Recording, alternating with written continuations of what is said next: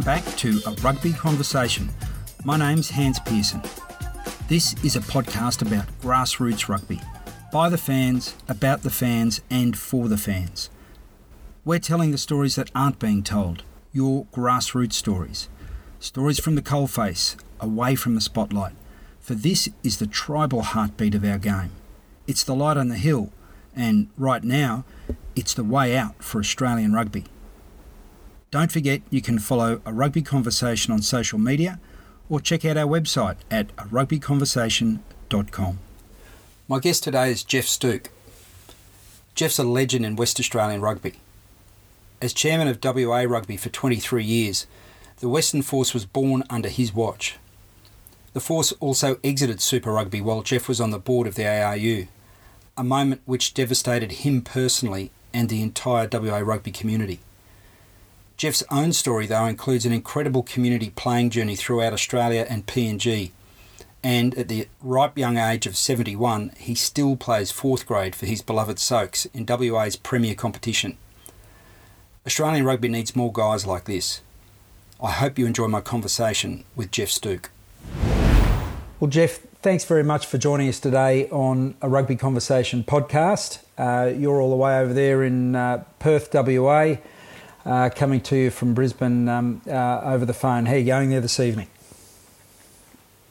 Yeah, well, it's beautiful weather here right now, so it's a bit of a break from what we had there for a few weeks, but no, all good over here in the West. Good to hear.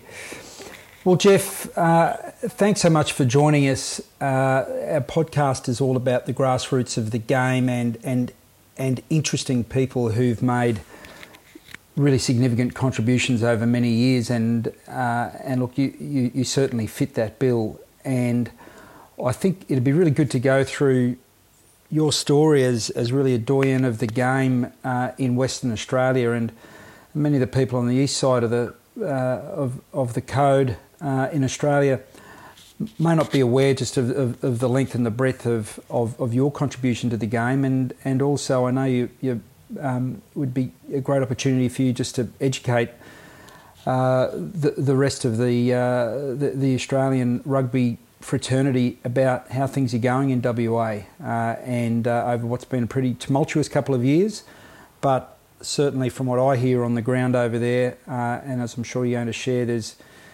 nothing but strong momentum and while some challenges, some positive years ahead for WA rugby. Yeah, sure. Well, I suppose my background, I played rugby at school. I went to a rugby school called Pearson Agricultural High School in Sydney. And in fact, my last year there, they won the Waratah Shield, which was the state knockout competition in New South Wales. I was in the second 15, not the first 15. We won every grade that year. And that was 1964, as I said. And I started playing grade rugby in 1965 with the Western Suburbs Club in Sydney. I played a few years with them, and I joined the Army, did officer training. I played club rugby in Victoria with the Officer Cadet School, Portsea. I then came back to Sydney with the Army as an Army officer and played for the Parramatta Club in 69. Then I got posted to PNG and played club rugby in Port Moresby and also represented PNG. Came back to Australia in 72 and played in Townsville and represented Queensland Country and also the Australian Combined Services.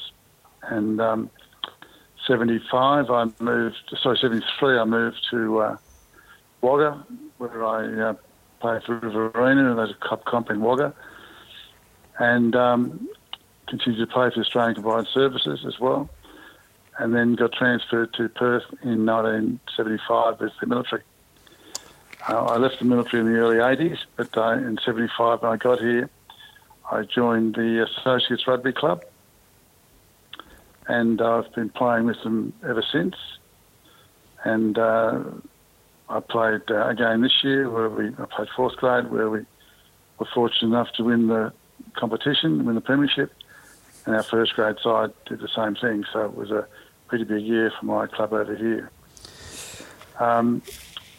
Well, that's one hell of a tour of duty, Geoff.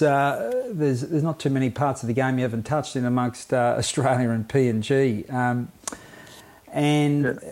and I guess for listeners, and I don't want to put you on the spot, but I'm doing the maths. So if you're still running around in fourth grade, you must have cracked close to 1,000 games, and my maths would put you well, certainly over the age of 50, Geoff. Yeah, well, I've this season was my 54th season of grade rugby. I also played a fair bit of representative rugby along the way for about 15 years, including Queensland Country, PNG, Western Australia, Australian Combined Services. So all in all, club games and rep games combined, it's probably about 940. For the Associates Club, which I joined in 75, which is 10 years after I started playing grade rugby, I played my 700th game for them this year. I'm now at 707 with them. So it's been a long journey as a player, but I don't regret one moment of it. I am over 50. In fact, I turned 70 this year, so I was rather fortunate to still be able to play at 70. Oh my word! It must be injury free, Geoff. That's fantastic. So 900. Well, not injury free, but I have to work hard to keep out in the track there. Oh, good on you, mate. That's absolutely incredible. I mean, I feel guilty talking to you at an age a bit below that, and not running around on a Saturday or a Sunday. So at 940 games. Where to from here? You must get asked that a lot. I'm not sure how many players would have cracked 1,000 games in Australia. I'm not sure. I've never really got into that. Every season's a new season. Depends how the body pulls up after the summer and tennis and other things. But certainly, I think it's getting close to the end. But I was delighted to be able to have a run around this year, and next year I'll decide probably in about March. My wife would rather I wasn't playing, and that may have some influence next year. So for the last 20, 30 years, about half of the Saturdays of each year have been accounted for well in advance. For 54 years. 54 years, yes. Okay, well, very understanding and supportive family. Saturday, get up, do A, B, and C, pack my gear and go to rugby. Yep. Oh, fantastic. And the Soaks, tell us a bit about the Associates. My research prior to the call tells me there's a bunch of people there that have played several hundred games. It's obviously very strong and strong club, and one with a lot of success over the decades. Yes, well, a former Army colleague of mine, Bruce Hughes, he cracked 500 games this year. We also have another guy, Mike Ballantyne, who is a principal of one of the schools at Hale School, who was also cracked 500. Then we have a string of guys around the 350, a couple of 400. So, yeah, there's quite a few guys that decide to play a long time. They love their rugby in the West, and they keep playing. Yeah. And the thing about it is that in the lower grades here, it's not just a bunch of old guys. It's the fact that I'm old is immaterial. There's always a mixture. You get quite a few younger guys mixing in with the older brigade, and it makes for a good social harmony. So it's all good fun, and the true traditions of the game that we grew up with still exist. Yeah, that's just outstanding. And look, there is absolutely no doubt. The strength of rugby in WA is it's growing all the time. And do you want to just describe the competition in Perth, and maybe just sort of also talk us through some of the country associations over there? What's a picture of WA rugby to the eastern seaboard? Well, the strongest part is obviously Perth, and Perth. It's been a bit convoluted this year, but we went to 17 teams in the first grade, and they divided into two halfway through the season. But under normal circumstances, we have 10 teams in the first division and probably another 8 to 10 in the second division. But that has changed this last year. They're going through an experimental phase where every club, or most clubs, are given the opportunity to play in the first grade competition, and then they make a divide after half the round. But the the strength of the competition has improved enormously over the years since I arrived here in '75, and certainly with the advent of the Western Force, it went even higher. As you'd probably be aware, we've had players who've come through our Colts and schoolboy competitions here who have gone into the Force programs and become Wallabies. And Dane Harlepetti is one, and Richard Harbick's another, who came through the all the junior competitions we have here. So the standard improved. It certainly helped having professional players also playing in the club competition. The profile of the game was enhanced enormously with the advent of the Western Force and some of the world's best players playing here. Our first coach was John Mitchell, who we have a lot of Kiwis in Perth who play rugby, and clearly they were very much attracted to him. So it's been a wonderful 10 or 15 years of growth here in WA.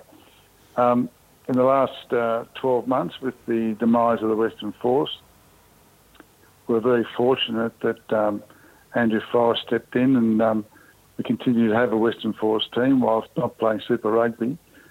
It is an elite team, and it does provide an aspirational team for the young guys coming through our local competition.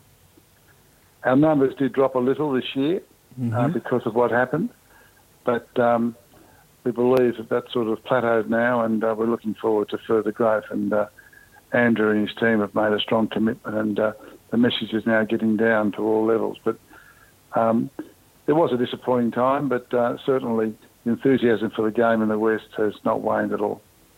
Yeah, that's fantastic. And look, some of the numbers that people would benefit from knowing. Look, I understood. Last year had 14,000 players in WA. You say that might have come off a fraction, but you've had 20 players who debuted for the Force go on to the Wallabies. You've had 13 locals into Super Rugby, and you've had 3 locals go via the Western Force into the Wallabies, including some of the names you've mentioned.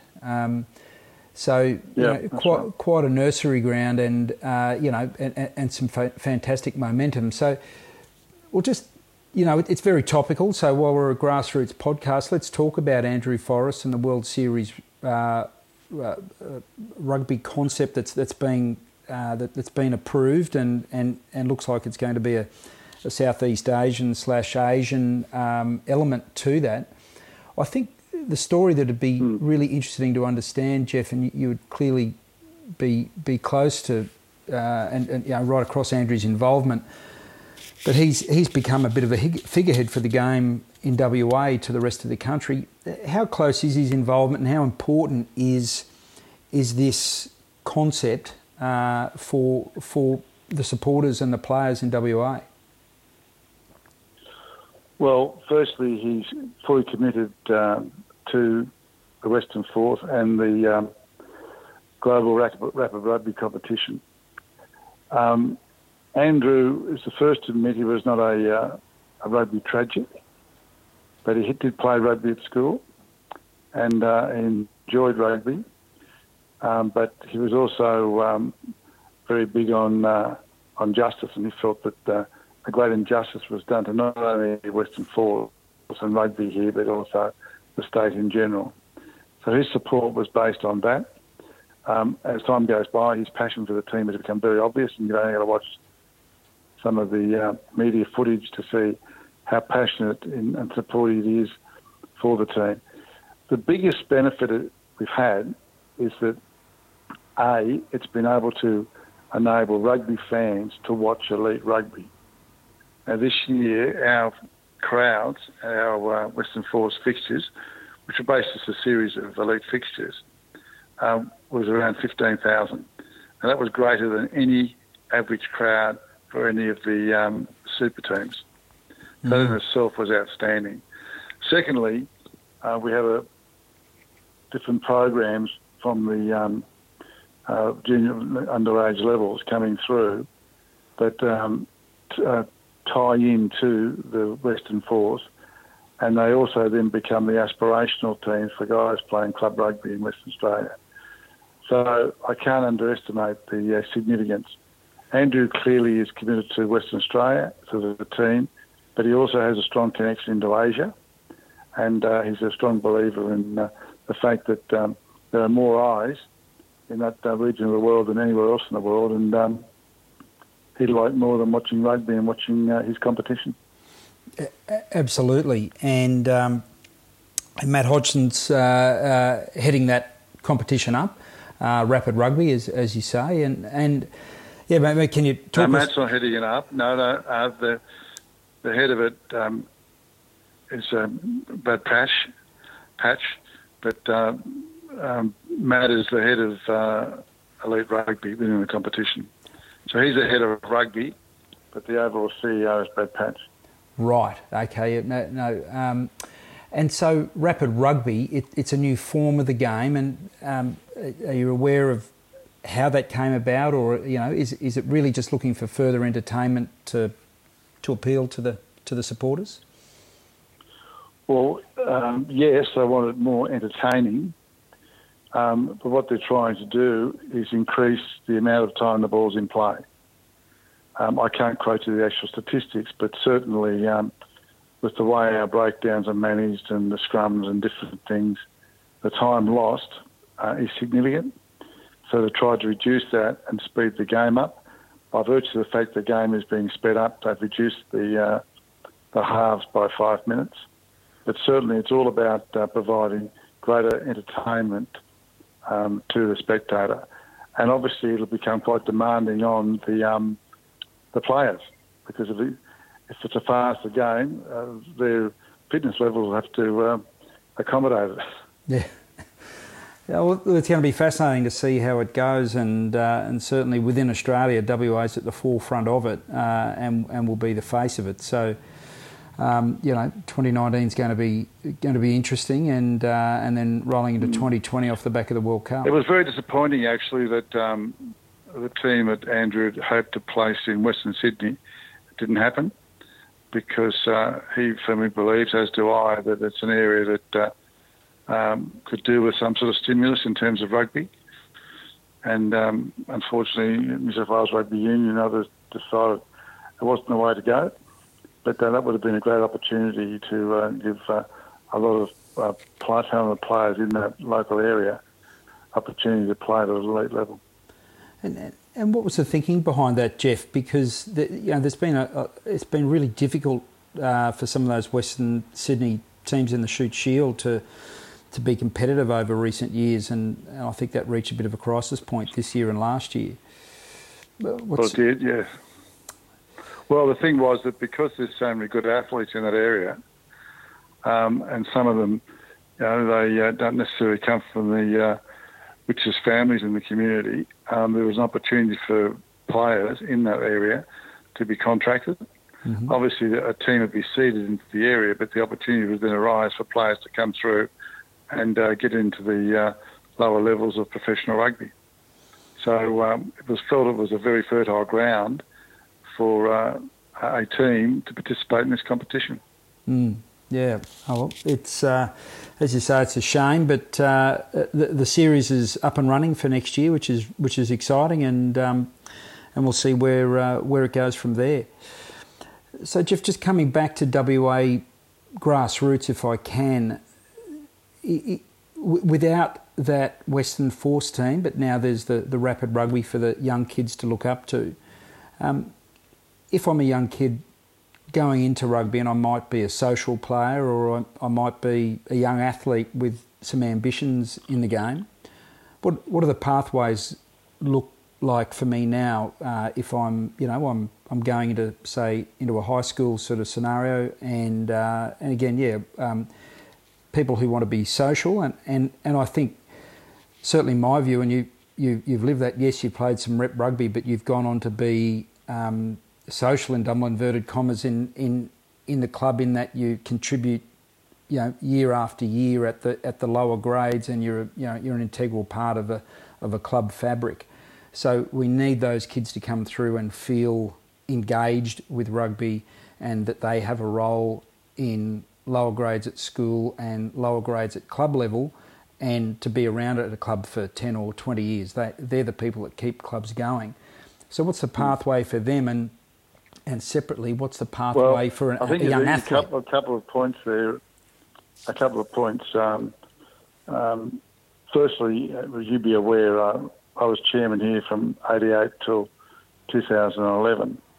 So I was able to be involved directly in the community game when we only had community, and then when we had community and the professional game. There is no doubt that removal of Western Force makes it more difficult for a player aspiring to play for the Wallabies to achieve that objective, whilst they can aspire to play for the Western Force in the Global Rapid Rugby competition. That's not going to be necessarily as easy a route to get to the Wallabies as it would be if you're playing Super Rugby. So that's a fact of life. We've got to work with that. We've got to keep these players in the state as best we can. Fortunately, we've had guys who are involved in the new Western Force under Andrew. A number of them have been offered contracts in Super Rugby, and they've rejected them to stay. So that's going to be reinforced, and hopefully we have players here who are comfortable continuing to play and who can play at club level, go through our various academies, and get into the Western Force team, and maybe in time there'll be some clear flow through to the Wallabies. As far as the club game goes, that's like all sports, and I'm involved in a few, including tennis. There is a lot more wastage now, in inverted commas, when kids come from school or juniors into the senior ranks. When guys are playing Colts, as you know, in any sporting club, they're with their normal own social cohort, age cohort. When they get graded, they can go from first to fourth grade, and then you start to lose them. But the other factor that comes in is factors that come in are work commitments and possibly family commitments. So we're not necessarily getting the same level of retention of those young guys as we had in the past, and that was the case before and after the demise of the Western Force. So I think it's a challenge we have. We've got to make sure that rugby clubs can provide more than just a game of rugby on a Saturday afternoon. It's got to have all the other things that we probably lived through in our time, and they're really interested in doing that. So it's a challenge, but it's a challenge for all sports. Yeah, absolutely. So what are those sort of things that you think clubs need to provide? And if I can just preempt your answer by here in Brisbane, for example, at the Premier clubs, there is an increasing... certainly the average age of the Premier grade player has dropped over recent years. There's no doubt about that, and for the reasons I think you've outlined.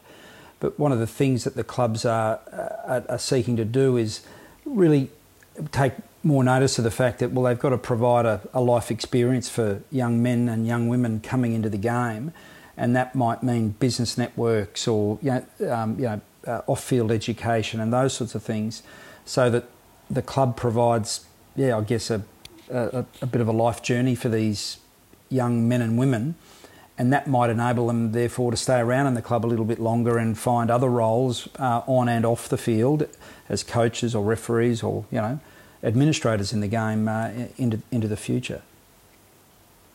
Well, yeah, I think that everything you say is correct, and the club I belong to and the other clubs in the West here are doing exactly that.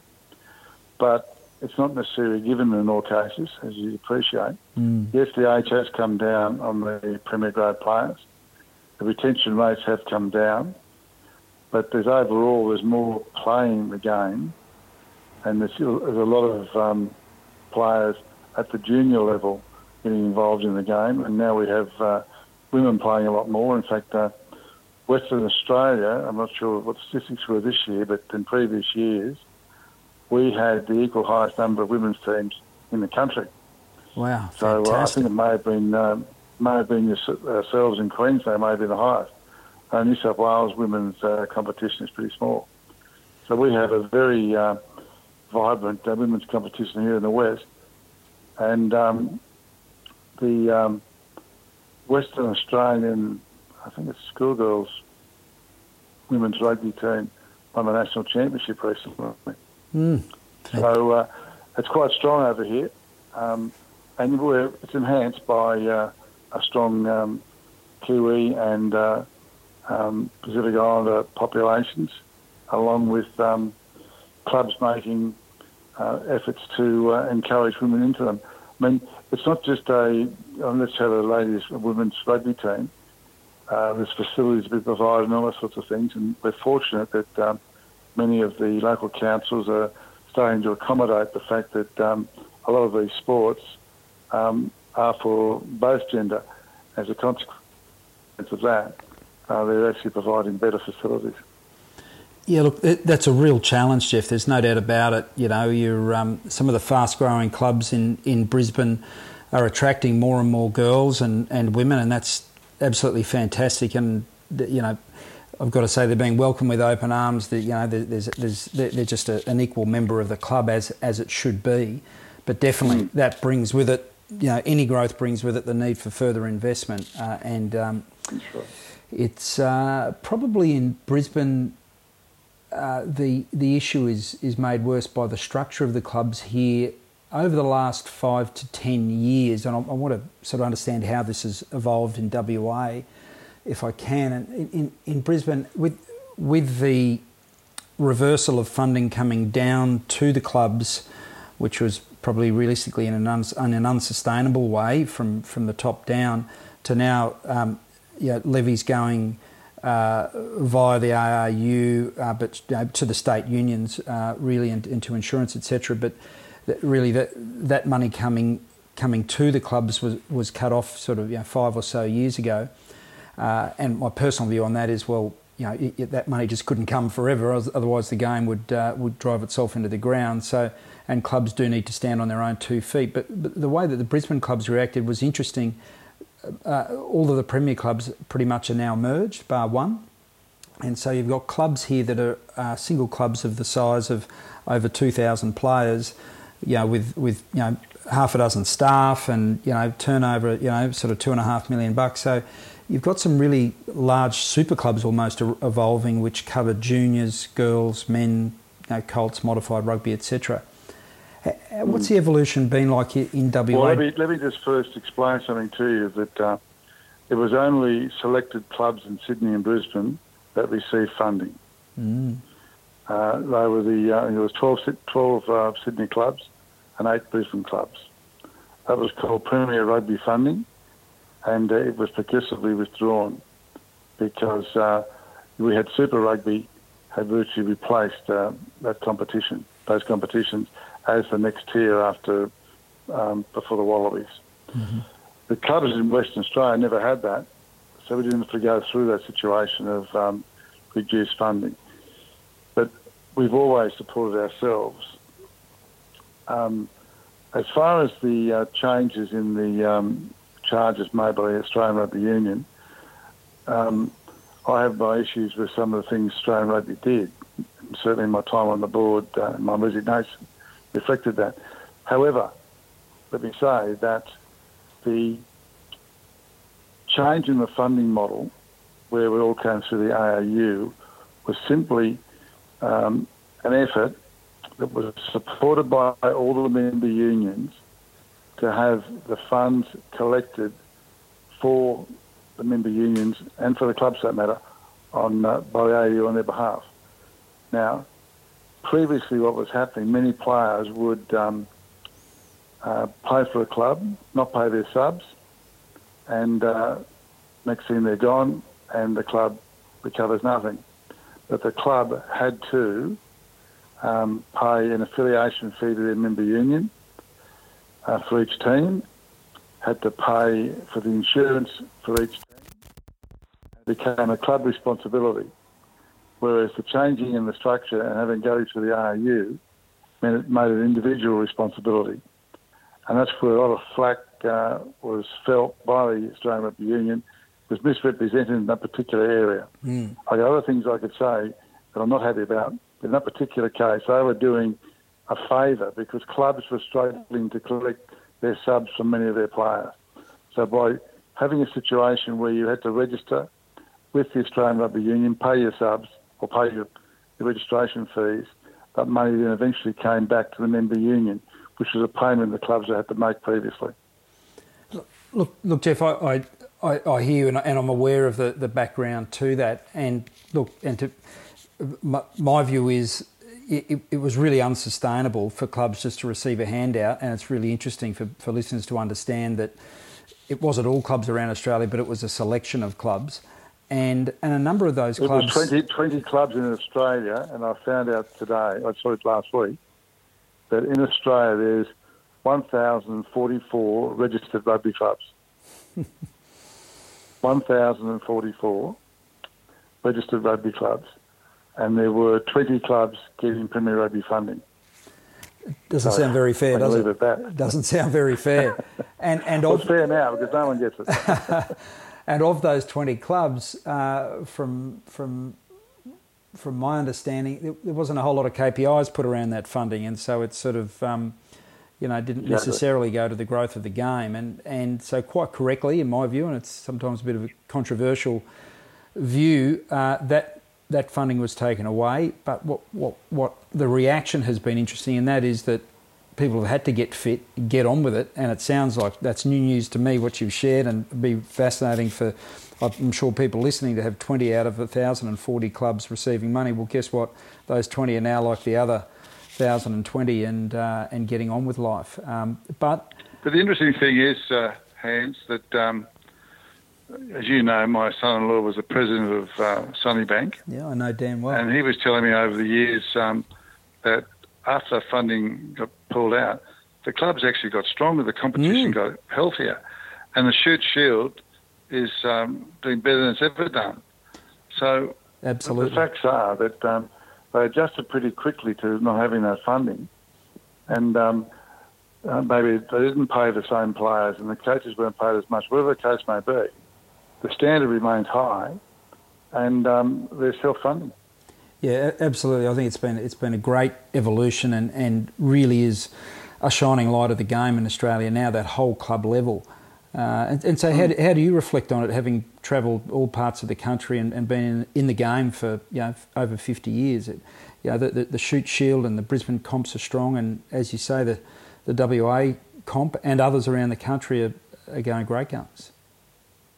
Well, I think so, and that's one of the most encouraging things about the sport at present. I mean, there's no doubt that we're under pressure from AFL and Rugby League, who have so many more dollars. And it's not about their game, it's about their broadcasting revenues. That's where they get such massive advantage over Australia. And we just can't compete with that. So I guess the reality is we've lived within our means, and at the community game, they're doing that.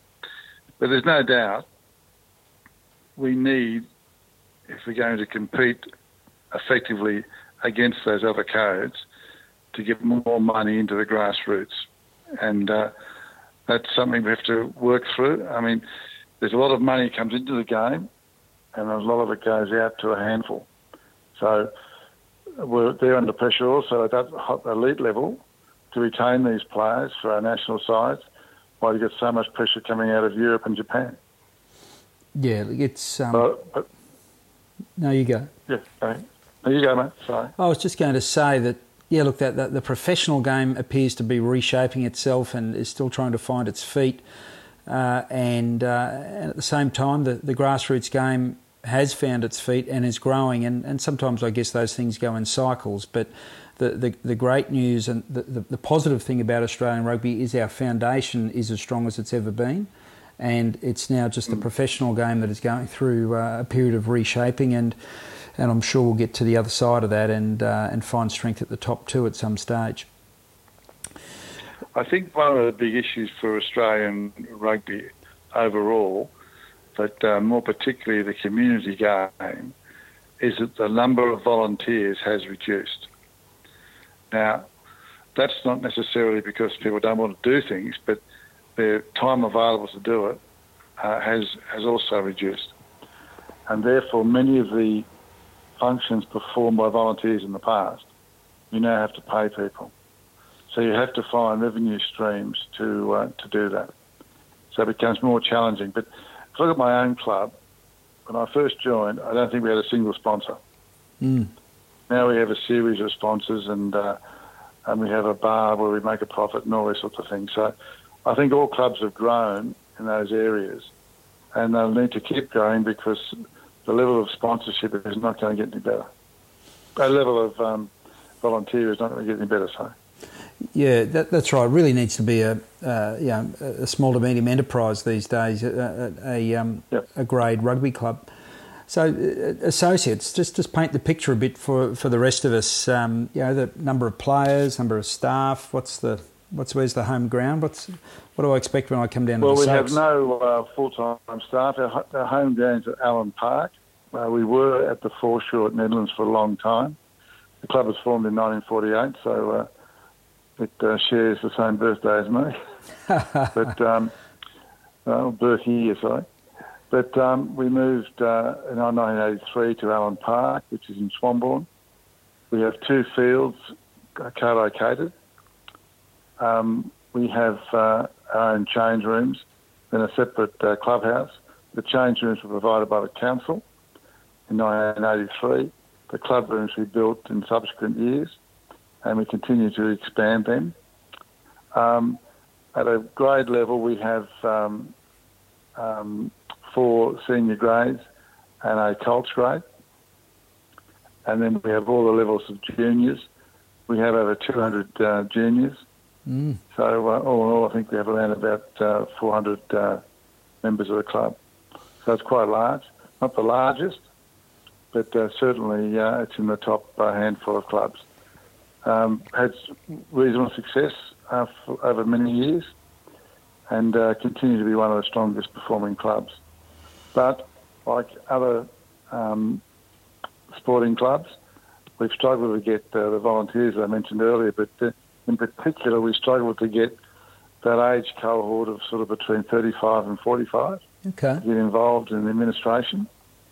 However, that changed this year with one of the younger brigades, inverted commas, taking over as president, and he's managed to get some of his guys of a similar age cohort, so we now have a much younger committee, and they're very energetic.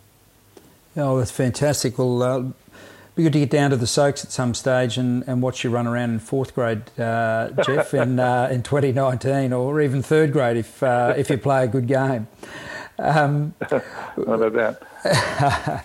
Geoff, when we spoke a week or so ago, you mentioned the recent passing of Bob Thompson, who I believe was the first ever West Australian Wallaby number 544.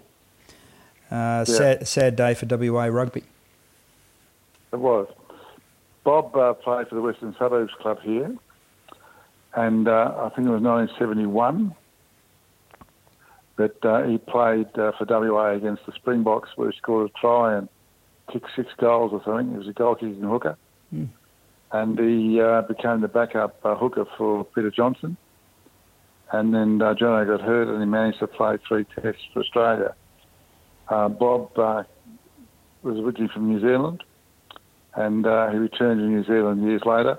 He did move to Sydney after he left the West, after becoming a Wallaby, and he played for North for a while. And he passed away in Rotorua.